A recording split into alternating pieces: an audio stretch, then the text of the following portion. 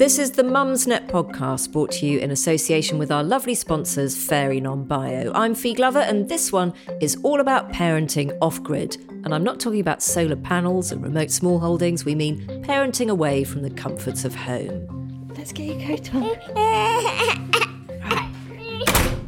Sometimes just getting past the door can seem like an achievement of Bear Grylls proportions when you have a baby or a toddler. New horizons seem so tantalising and so beyond reach. We're often told how important it is to get outside every day when you have a baby, but experience tells us that's precisely when it all goes wrong. So what about holidays or longer trips away? In this podcast, we'll hear tales from seasoned Mumsnetters about their worst moments when parenting in public, an extreme sport worthy of Olympic inclusion, plus disasters and successes when travelling further afield. We've got experts on hand to help us identify which are the flashpoints to watch out for, and the best experts, which are you lot. We're gonna have a real good time.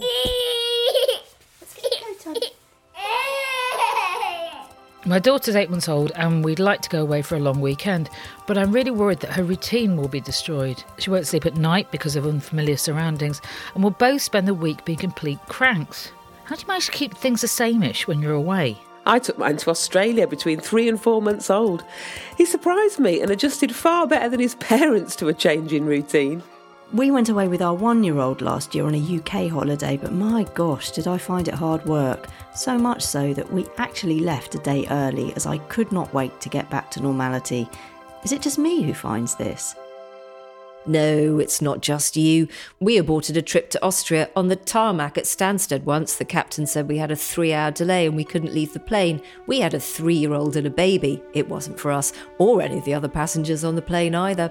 We ended up going to Surrey for our holidays for the next 2 years. Estimated travel time, 1 hour, 45 minutes from home. Lovely. Yeah. By the Queen or something. You should get an award for a long-haul flight with a baby. I joined Mumsnetters Hattie, Nida and Jenny to chew over the realities of going away with babies and small children. And bear with us, there's a fair bit of poo involved here.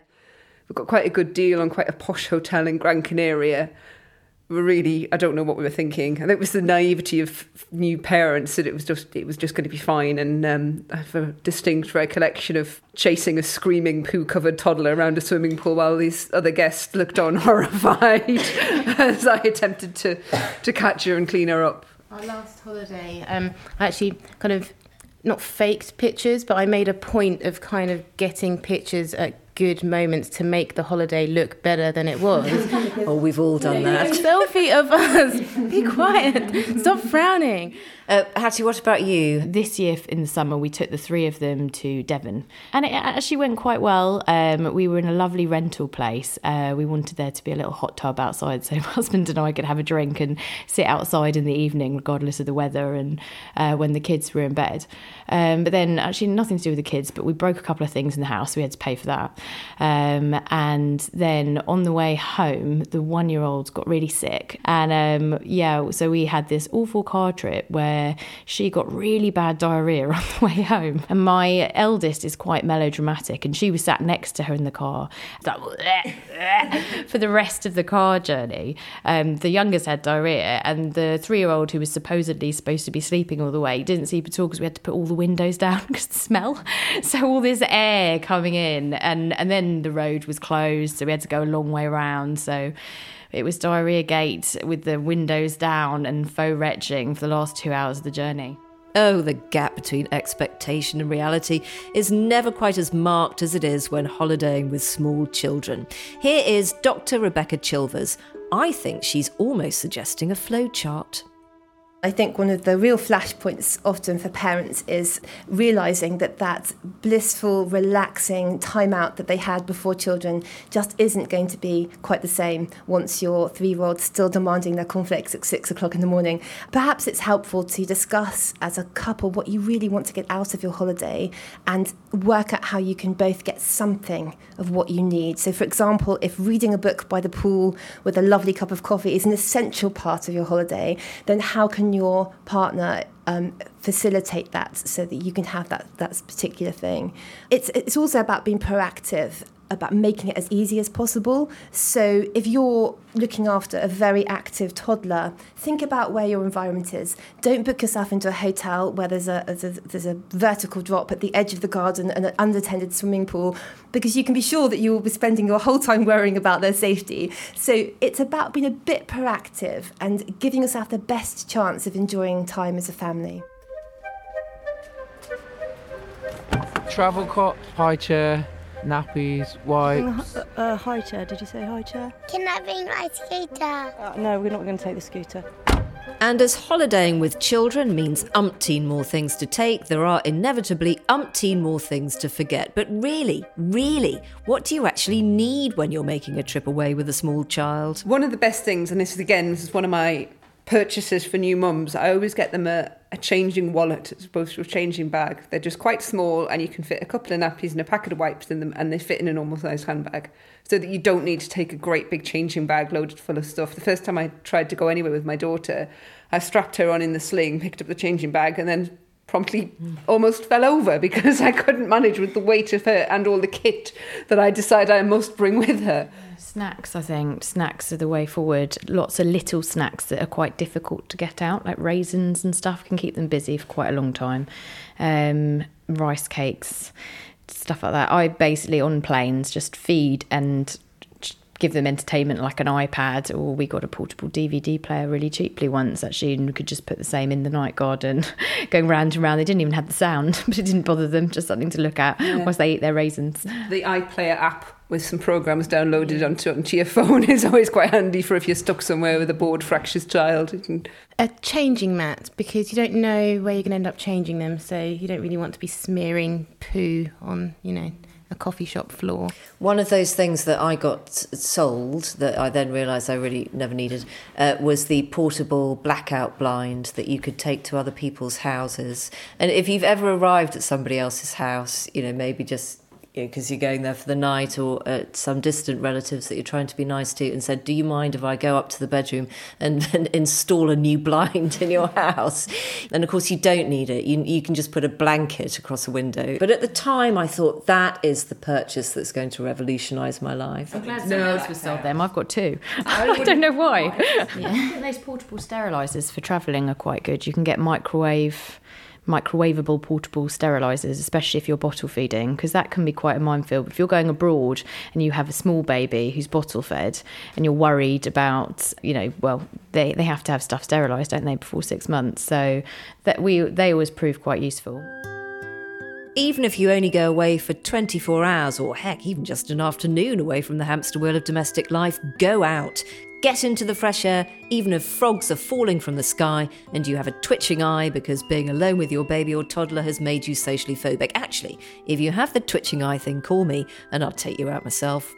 As Dr. Sam Wass explains, the parent-child relationship needs the odd gust of fresh air to blow right through it. So there's lots of reasons why being outdoors is simply a more relaxing place to be in. And one of the things is kind of stress is the kind of thing that bounces off walls. I mean, we use this phrase, bouncing off the walls, and it literally is the case when a child wants to run in one direction, then they hit a wall, they have to turn around. They're not kind of in this relaxing setting where they can just turn and run and there's nothing to stop them. So it's very important that they do have this experience kind of from time to time. You're bringing up a young child in the city, they all have drilled into them. They have to stop at every road that they come to. So what you often see when you're walking with young children is they'll walk for a bit and then they'll have to stop and then they'll run and then stop and run and stop. And just being in that process where they can run and they don't have to stop themselves is a very relaxing and hugely pleasurable experience for young children. The Mumsnet podcast is brought to you with the help of Fairy Non-Bio, and the help doesn't end there. They've got these new liquid tabs available, they're softest ever for the whole family. As with every aspect of parenting, how far you choose to go off-grid depends entirely on your personal comfort zone. My grid is not your grid. Some people prefer to just keep within zone home for the first couple of years. Others see the baby years as a chance to make the most of their wanderlust and free places on planes. And then there are those I take my hat off to, but also look at as if they're from a different species. Festival mums. These mums are talking from Shambhala Festival. I was a little bit nervous about it being too loud, so didn't stay out that long. But yeah, I did have a good boogie with her. I mean, I've got a sling and I've got a pram, and the mud hasn't impacted on me using the pram at all, even though it is quite muddy. And then you can just use the sling and go around all the venues. And there's lots of spaces where I can sit down and feed, and there's shade, and everybody's just really lovely and really helpful. This is his first festival. Really easy, actually. I think more because of the festival. It feels like they thought of everything. Obviously, it's harder to get out of the tent, just like what it is at home, because you have to think of 100 things before you leave. But he's loved it. He's been really chilled out because there's so much going on. The colours, the children running around. No, my advice would be just go for it. As long as you've got enough clothes, enough nappies, then just go for it. And especially here, because if you have forgotten something, then a lot of the festivals have stuff there that you can get anyway. I wouldn't worry about it. Some people go even further afield. Nida and her husband made a courageous decision to go travelling when their daughter was a baby, and I mean really travelling. My husband and I were just talking one day, and he'd said, OK, the thing I've always wanted to do is go travelling around Europe in a motorhome, but we can't do that now that we've got a child. And I sort of said, well, what do you mean? Why couldn't we? And his eyes lit up. And then, within a month and a half, we were driving around Europe. And it was fantastic. I mean, it was obviously there were ups and downs. Our daughter was 1, hadn't really started teething yet, so we were lucky. And she wasn't walking yet either. So she was really portable. And it was just so liberating. Obviously, when it wasn't wonderful, kind of the sort of disgusting poos when you can't stop. Yeah, but you could have that on the M62, couldn't you? Yeah, there are worse places to have that kind of. And do you think that it made you a more relaxed and more kind of gung-ho parent? A lot of people thought we were completely insane. And it still, it didn't stop us because we really, really wanted to go. And then in going and doing it and having this fantastic experience gave us this confidence. So I think we both became a lot more confident just in being grown-ups, let alone parents. Yeah. Dig deep now. If there's one thing designed to test that parental confidence, it's a public tantrum. As your unsocialised child gets a little older and is exposed to public scrutiny, your skills as a parent are laid bare like entrails in the hot sun. Temper tantrums in public are just the worst. They make me feel so uncomfortable, which is so ridiculous because I used to work with children with challenging behaviour who had tantrums, up to a really late age, 19 or so, in public, and I would have to manage their behaviour. And I didn't have a problem with that at all. But when it's your own child, there's something so deeply personal about it, and especially if someone criticises the way that you're dealing with it.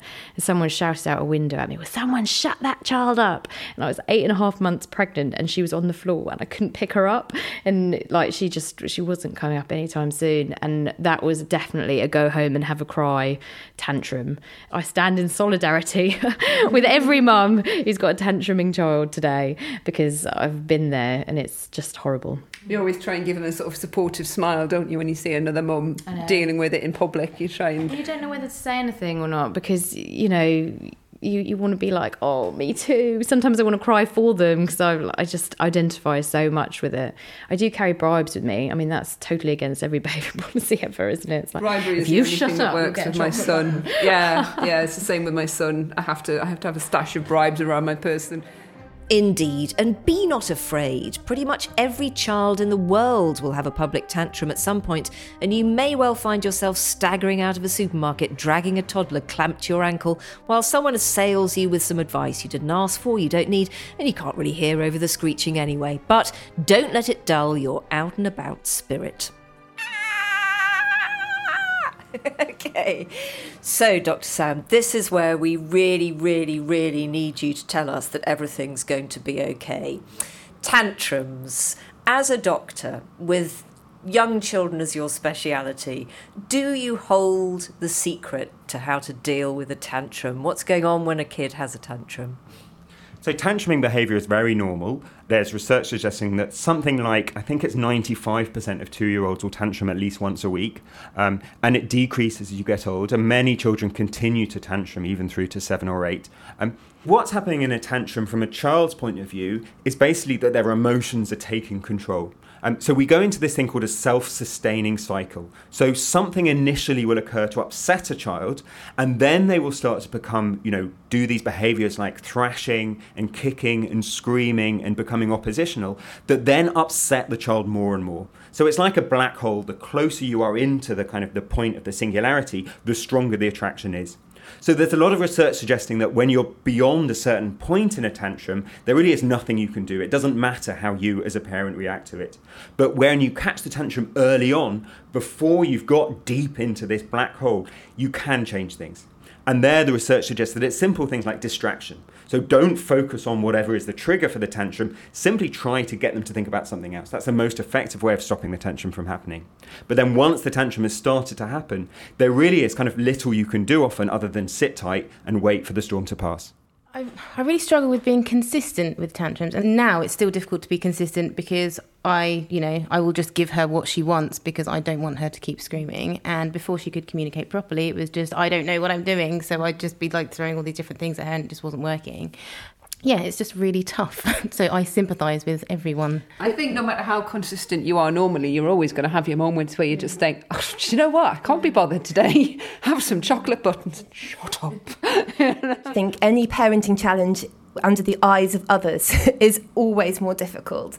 I think I'd first say, again, be proactive about it.